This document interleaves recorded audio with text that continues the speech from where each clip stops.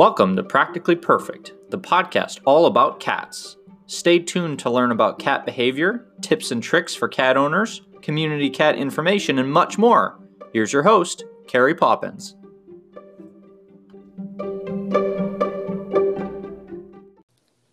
Welcome to another episode of Practically Perfect.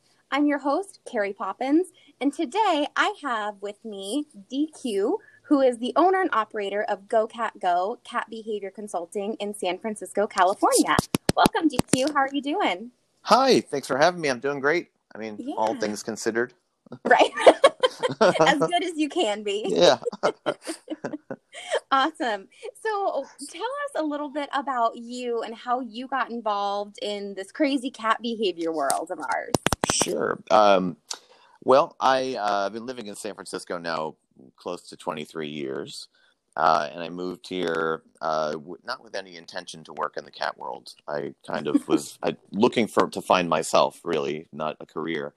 And sometime around, it was around 2001 that I left the explosion of the .com world that happened back in the early 2000s and found myself, again, looking for a purpose.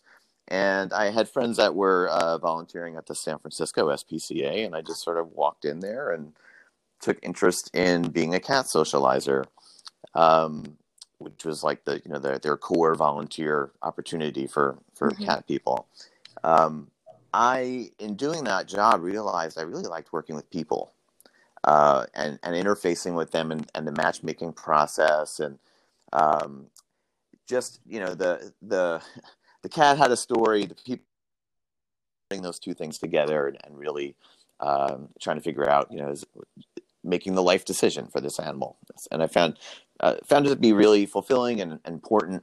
And the second a job opened at the SPCA, which was at the adoption desk, where people come to apply, I took a part-time job. And that part-time job in 2002 pretty much launched my career at the SPCA to about 2013.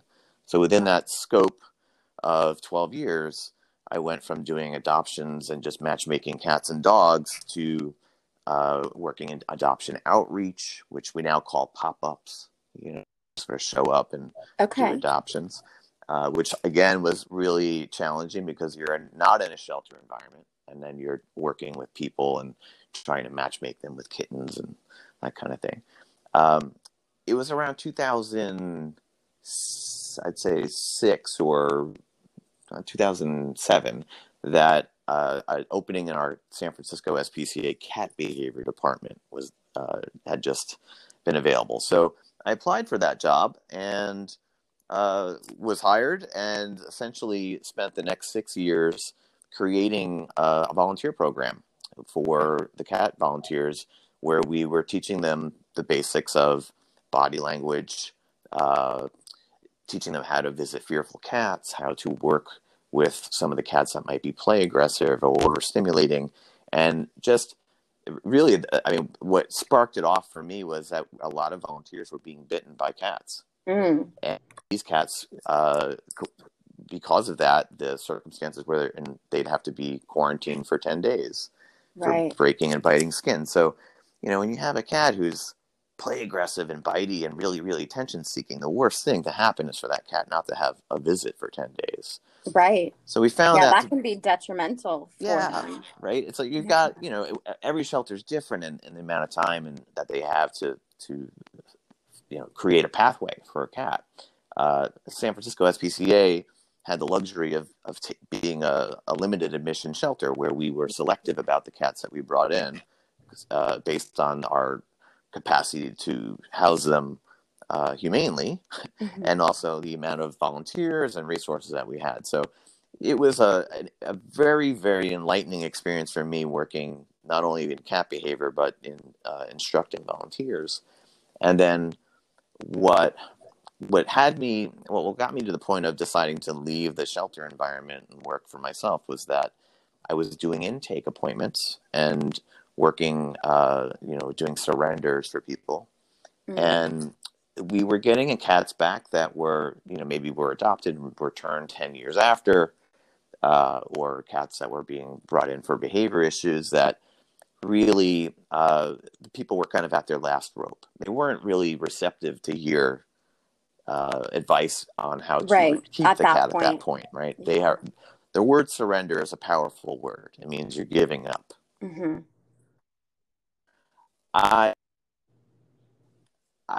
In my way of thinking through this is like, well, why are you not surrendering and Right. giving in? Why are you giving up, right? Because that's what it takes, right? To live with cats, it takes a lot of surrendering to what they need and how they see their environments. And people tend to be very, very selfish about their own needs and the aesthetic of their house and everything. So to boil that down, essentially, I was getting fatigued, and I was getting really, really, I was feeling kind of helpless in that I was enabling cats to be surrendered and not trying to prevent it. So I searched for a resource that could kind of fill in that gap, where someone could kind of make a home visit and talk the person off the ledge before they surrendered that cat, and then just decided I should be that resource. So within about a year of my exit of SPCA, I launched Go Cat Go. That was in 2012. And then as it was kind of picking up speed, and I'm working a 40-hour work week, but then spending my nights doing house calls, I decided, all right, like, I guess I'm tired. The shelter life was exhausting, but also creatively, I was feeling a little bit stifled. Right. My voice, when you work for a large organization, it's hard to have your unique voice and your unique approach reach the people you wanted to reach. So came to that kind of, just that moment where you're like, all right, well, let's jump. And I did. And ever since, that was in 2013. So we're talking now 7 years. Been working for myself, doing house calls and now Zoom calls, which I was doing before, but I'm doing it exclusively now. More. Yeah. And took my teaching to essentially to other shelters and to cat cafes and any place where cat people would gather. And that is where Live in the Meow comes from. Live in the Meow is my anchor statement, my anchor slogan for what I feel like is the most important part of understanding cats.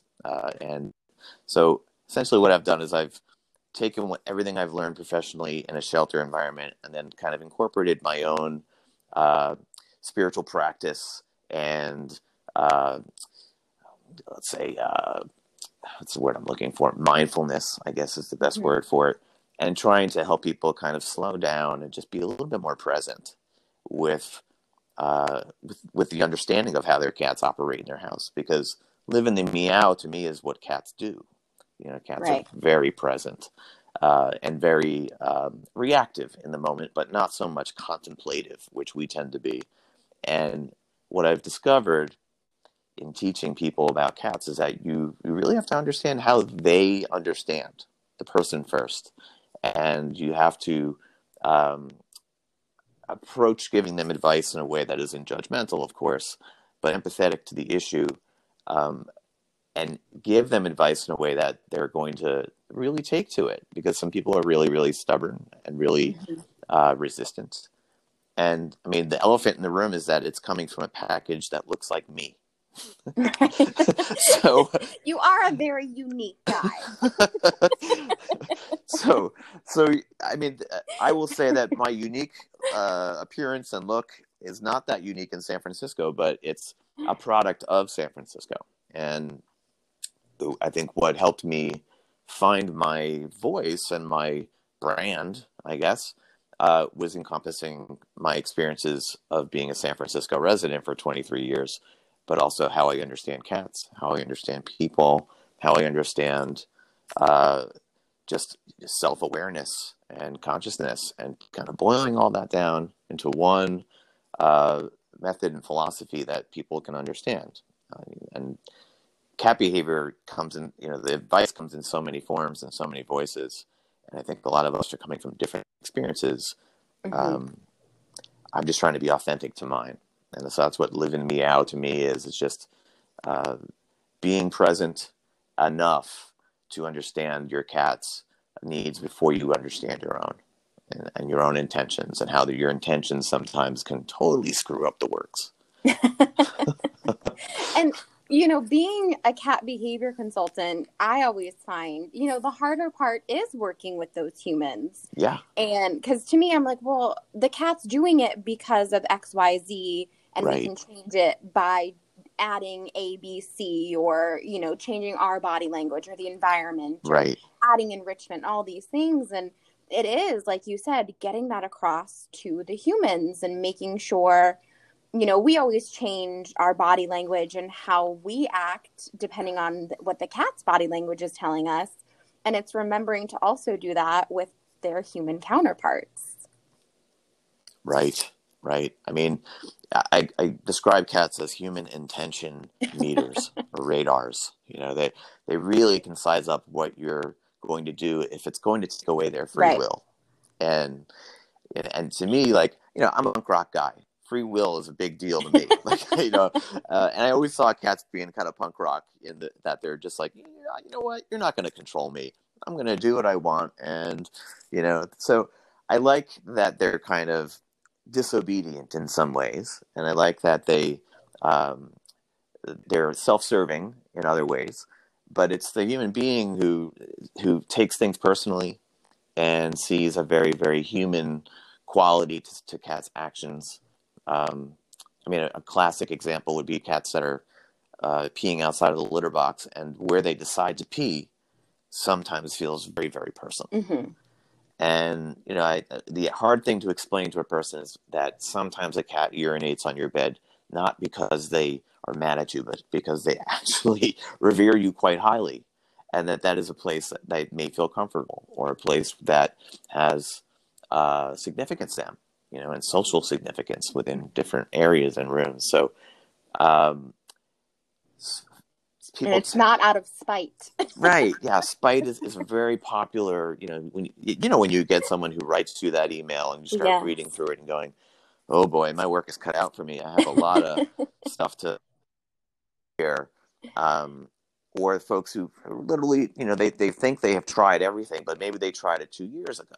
And because they tried it 2 years ago and didn't work, from a different perspective, they're not ready to really try it again. So, or working through a person's own aesthetically, their house, the way they want it to look, and how they haven't really incorporated the cat's needs into these areas, and have pushed their cats' litter boxes and even feeding areas into places where they kind of like sight unseen. So there's a lot to pick through.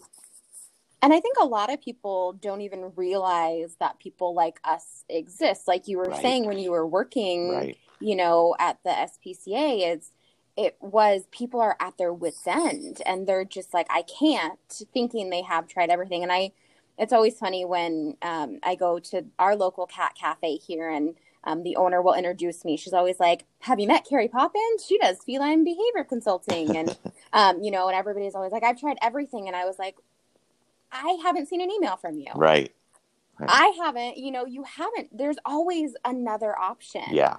And a lot of people just don't realize that professionals like us do exist that really have a solid understanding. Correct. Of cats. Yeah. They're the thing that they tried, they didn't really try it long enough. A lot of things let's face it. I mean, we live in a culture now where we expect immediate results. Yes, we're very instant gratification. Right. We order something online. We want that tomorrow, and that's a lot of how people, I think, they see advice sometimes, and the understanding that a cat doesn't turn a corner in a day, that they really need to kind of map out routines, and impressions need to change, and those impressions take time. Yeah. So the folks that tell me they have tried everything, there's this first instinct where I'm like, oh Jesus, maybe there's no room for advice, and you start to doubt yourself as a consultant, whether you're going to be able to provide value. Because I think that's another part of this job is, you're providing a service, you've put a value on that service, and some people, either because they don't know you exist, when they finally find out that you do exist, they don't really see the value the way others do, or the value you've put on it. And I mean, I'll give you an example. I had clients in the past that had situations that really, I mean, they would be repairable uh, if they would just compromise. And Mm-hmm. I mean, imagine a small apartment with one bedroom and a cat that lives there that's doing just fine, but then they decide to adopt the second one, but they don't separate them at all. Mm-hmm. And there's this endless fighting going on in the living room or bullying, but they won't put at least one cat in the bedroom to try to do this slowly and stagger it, and you know uh, allow for these cats some time to just kind of understand each other from a very soft barrier like a gate or anything. And Right. if they're not willing to compromise there, and then your advice is going to seem kind of foolish, right? Because in this situation, like, one thing I try to do is try to understand a person's limitations and respect them. But I'm also going to give them the caveat that, listen, I understand you don't want to open your bedroom door and let your cat in, but if you did, this would resolve. If you don't, here's what only things we can do in this room, and if it doesn't work, then we're at our depth here. That's all we can do. Mm-hmm. And I've had people who were like, I don't think I got the value out of this service. And I'm like, but you didn't go do what I told you to do. And I also allowed Yeah. you like a full 60 days to kind of correspond with me and experiment, right? Because when you sit with somebody for an hour, you think you've given them a world of advice, but what they've truly absorbed, maybe just certain things they know they can do or what things they're willing to do. Mm-hmm. So it's important, you have a rapport with people. But I think what's been hard for me is that I find this particularly with couples. One person is on board and the other person is Absolutely. not on board at all, not just with fixing the problem, but hiring someone to fix the problem. Right. Yeah. You know? Yeah. And, something that I see often too is people have these expectations because of a previous Right. cat they've had. I just had a consultation yesterday and they're considering it's a almost 6-month-old kitten and they're considering getting another kitten because they want her to have a quote unquote friend. Yeah. And, talking about that and talking about slow introductions and everything. And one of them goes on to tell me, well, when we had cats 18 years ago, we just put them in the room together. And I'm like, that's awesome. Yeah. That's great that you had this wonderful experience, but it's not always the same for every single Right. animal. So you were lucky. Good job. Right. Let's err on the side of caution and work through this plan so that we don't have any negative experiences and just prevent it altogether. Whereas what happens when you do just throw this kitten in the same room? Yeah. You might get lucky again, but you also might get an ER visit. Right. Yeah. Or your cat goes to the vet from a bad bite or something, or the kitten gets hurt. Right. I mean, that kittens are classic impulse decisions. Yes. And I think the concept of my kitty wants a friend is it may be 50% true. Because really, I think people want more friends. People want more cats. Yeah. And especially here in this city, we've got people with huge hearts. Oh, they want to save everything, but their apartments are tiny, and it's just not going to work. Yeah, it's funny. People always ask me, they assume I'm in the cat world. I must be this crazy cat lady who has a million cats. Yeah. No, I own 2. I got 1. And I know my limits. So I foster as well. And I have a separate bedroom that the fosters stay in. And people are like, you don't just let the kittens run around. No, because my 5-year-old doesn't like kittens. Right. Yeah. She gets really stressed out. And then my 15-year-old has a lot of health issues being 15. And knowing that stress can cause more issues, I'm not going to do that. Yeah. I mean, you can literally see the avalanche start, the pebbles start coming down. It's like you're creating a situation where every other animal has a stake in the game, and an established one, and it's balanced. And then when another, particularly a kitten, right, is going to be it's going to be a draw of energy from all of these animals, but also the attention, the kittens tend to be very impulsive, right? Very rude. Right. They haven't learned anything yet. They're Right. just little potatoes. Yeah. So, I mean, gosh, yeah, it's a guaranteed cat consult. What am I trying to say? Right. It's a guaranteed consultation when somebody gets a kitten and they're like, "Yeah, my cat's in their teens." I'm like, Right. Here we go. Here we go. Yeah. And and that does bring us back to really understanding your cats and knowing what their needs are.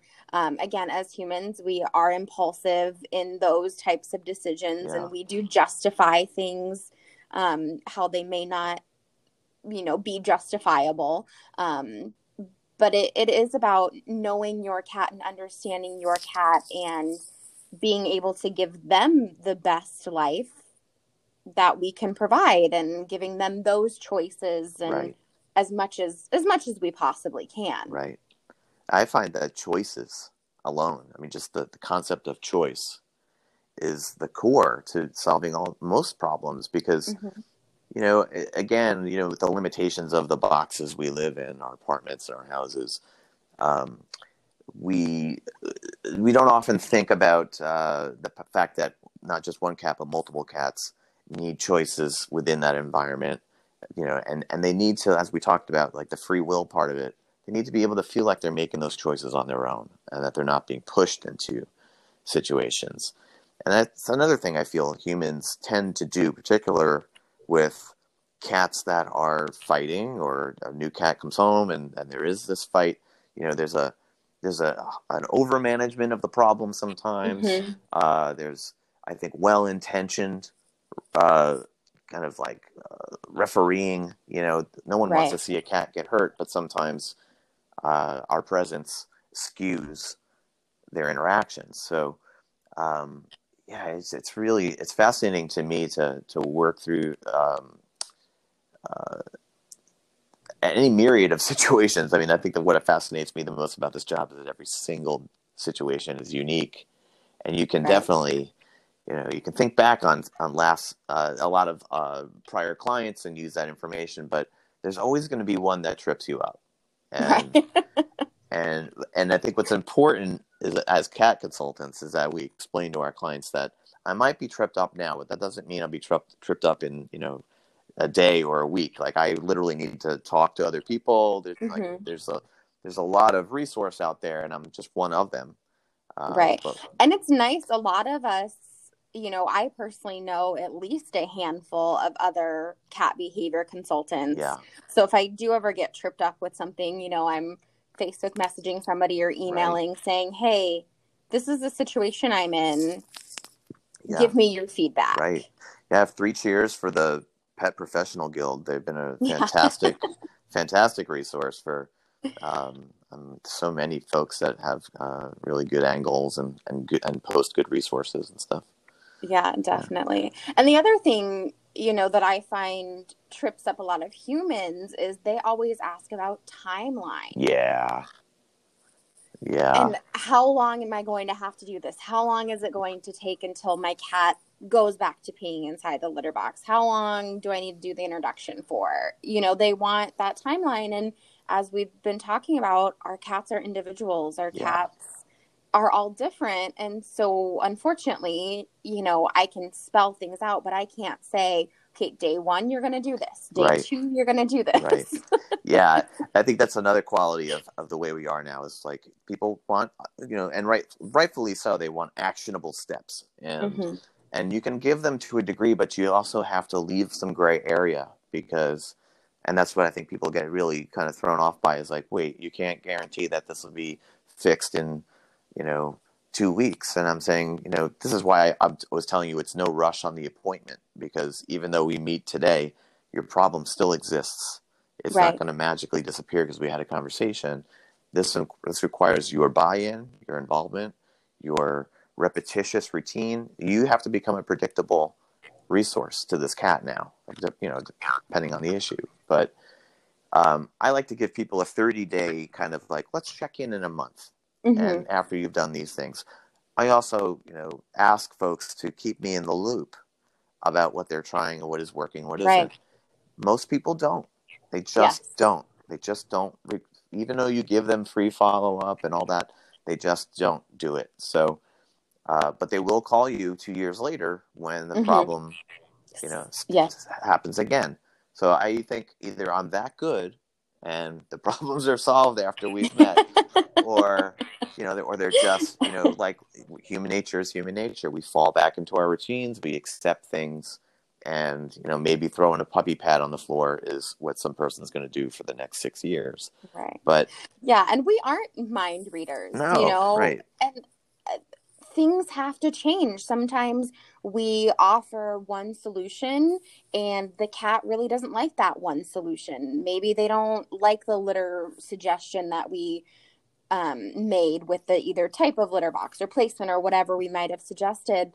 And if we don't hear back from the client, right, we can alter that and make adjustments to anything to help them get through it. And, unfortunately, that means that the cat is still the one that's really not getting the most value out of our consultation, because that's really what it's about is, we go into these consultations because the cat is stressed or uncomfortable in some way. Right. And, their behavior is telling us that.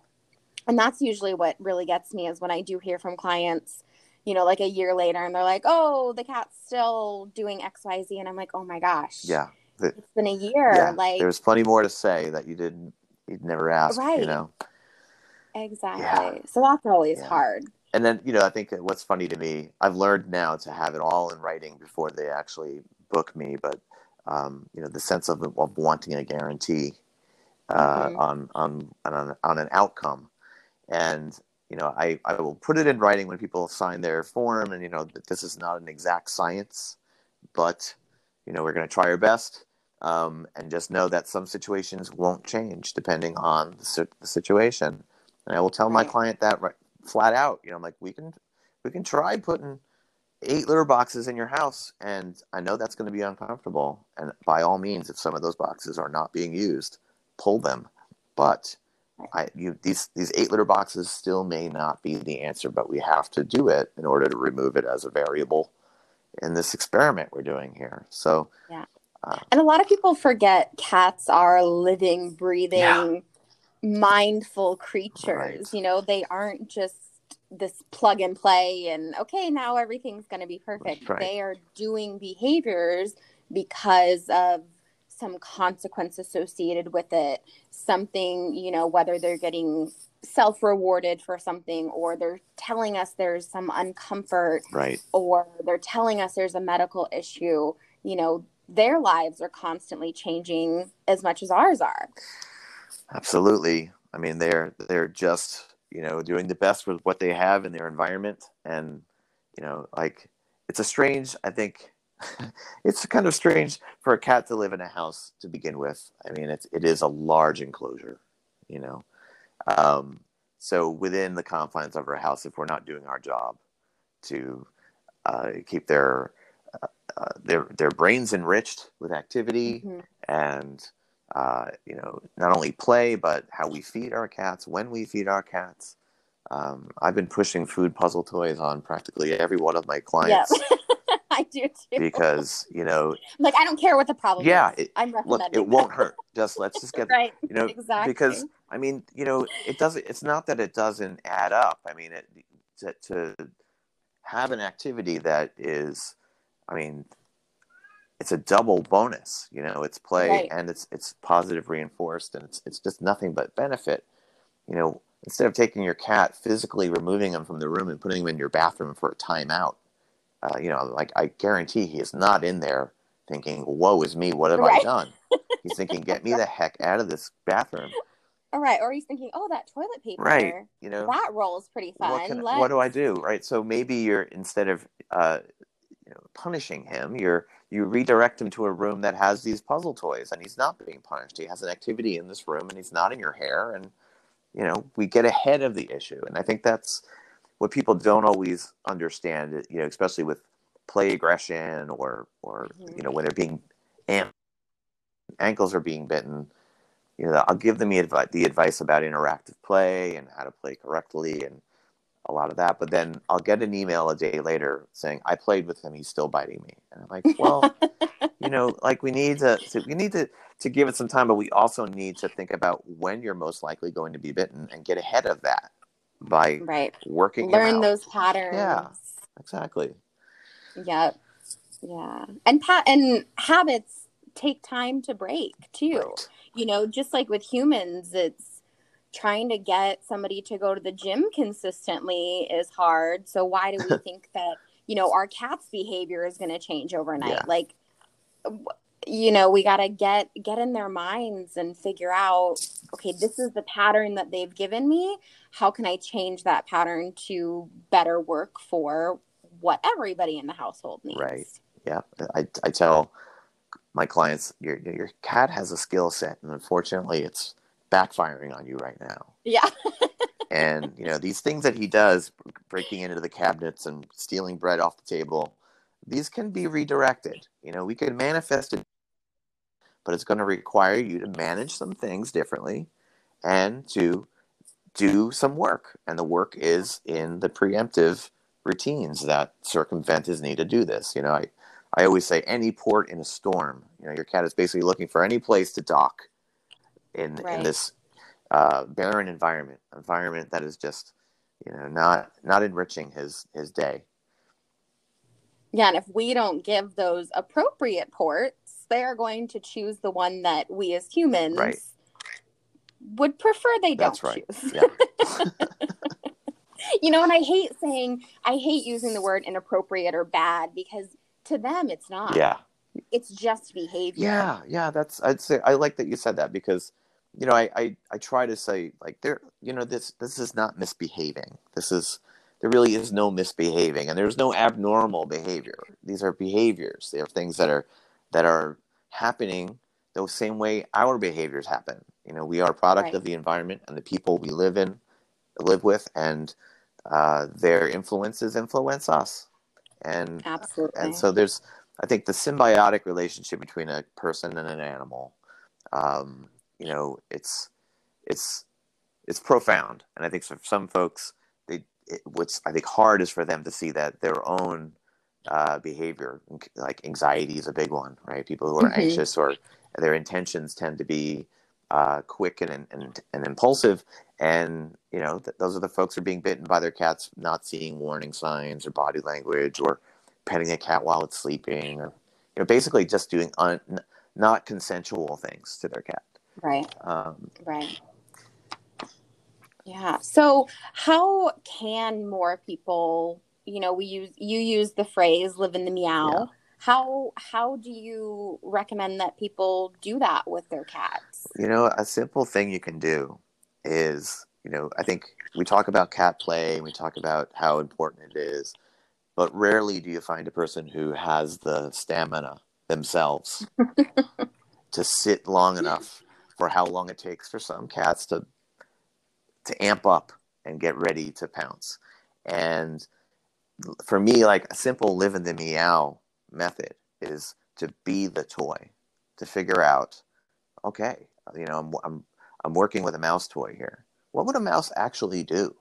The way people play with cats is often too fast, stationary, where a person's sitting and moving a toy around. And after a while, your cat maps out the moves of the toy and decides to just stand still, watch it, and then we perceive that as boredom, where they're really just waiting for it to run away and do something a mouse would actually do. So, yeah, and mice don't run into cats' faces. Correct. Yeah, they're not. They're not suicidal. They're not running into danger. They're to run away from the danger. So, live in the meow.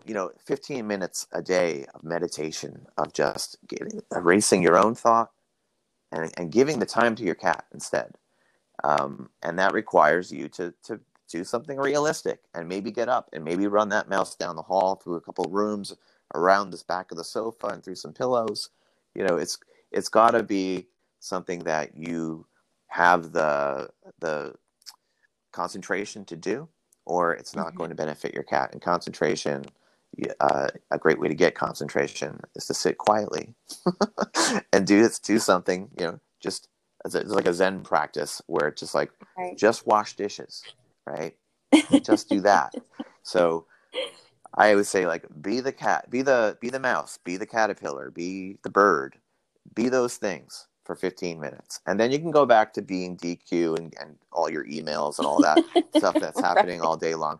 But, right, just give... All back to the human stuff. Just slow down for a second. But also, living in the meow is also being... surrendering yourself to the fact that you have this cat, right? So surrendering your comfort in some cases, surrendering your property, and realizing that property lines don't exist for your cat. What you think is yours is not yours. You invited this animal into your home, and your animal now decides, this cat decides, everything is mine. So,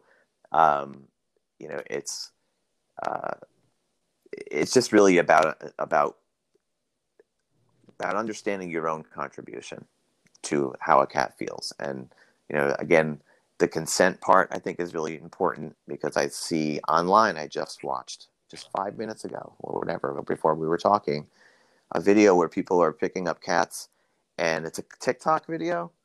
Mm-hmm. The cat, like it's a telephone. Oh, yeah. I saw that hanging one. up the cat, putting it down. And some of the cats, most of them, are upside down, being held by their back legs. No cat asked for that. It's funny for, visually funny, but it's cat after cat after cat being put into a situation, a lot like that whole cucumber craze that was happening for a while. So live in the meow means your cat makes the call. You have to ask for permission to do some of these things. And that's my goal, is just to get people to change minds. I mean, that's what I'm trying to do. Definitely. You gave us a lot of good little nuggets. I love, all the little pieces that you shared with us. So thank you so much for coming on today and my pleasure, talking to everybody. And if anybody wants to get a hold of DQ, I will link his information on my Facebook page, as well as the description of the podcast. But again, he is the owner and operator of Go Cat Go in San Francisco. So anybody, we talked about, most of us are doing virtual things now, so you don't even have to be local to San Francisco to have a consultation with DQ. So that's great. Thank you. Yeah, you can find me anywhere on social media at Go Cat Go SF. Perfect. Awesome. Well, thank you everybody for listening to another episode. And until next time, have a practically perfect day.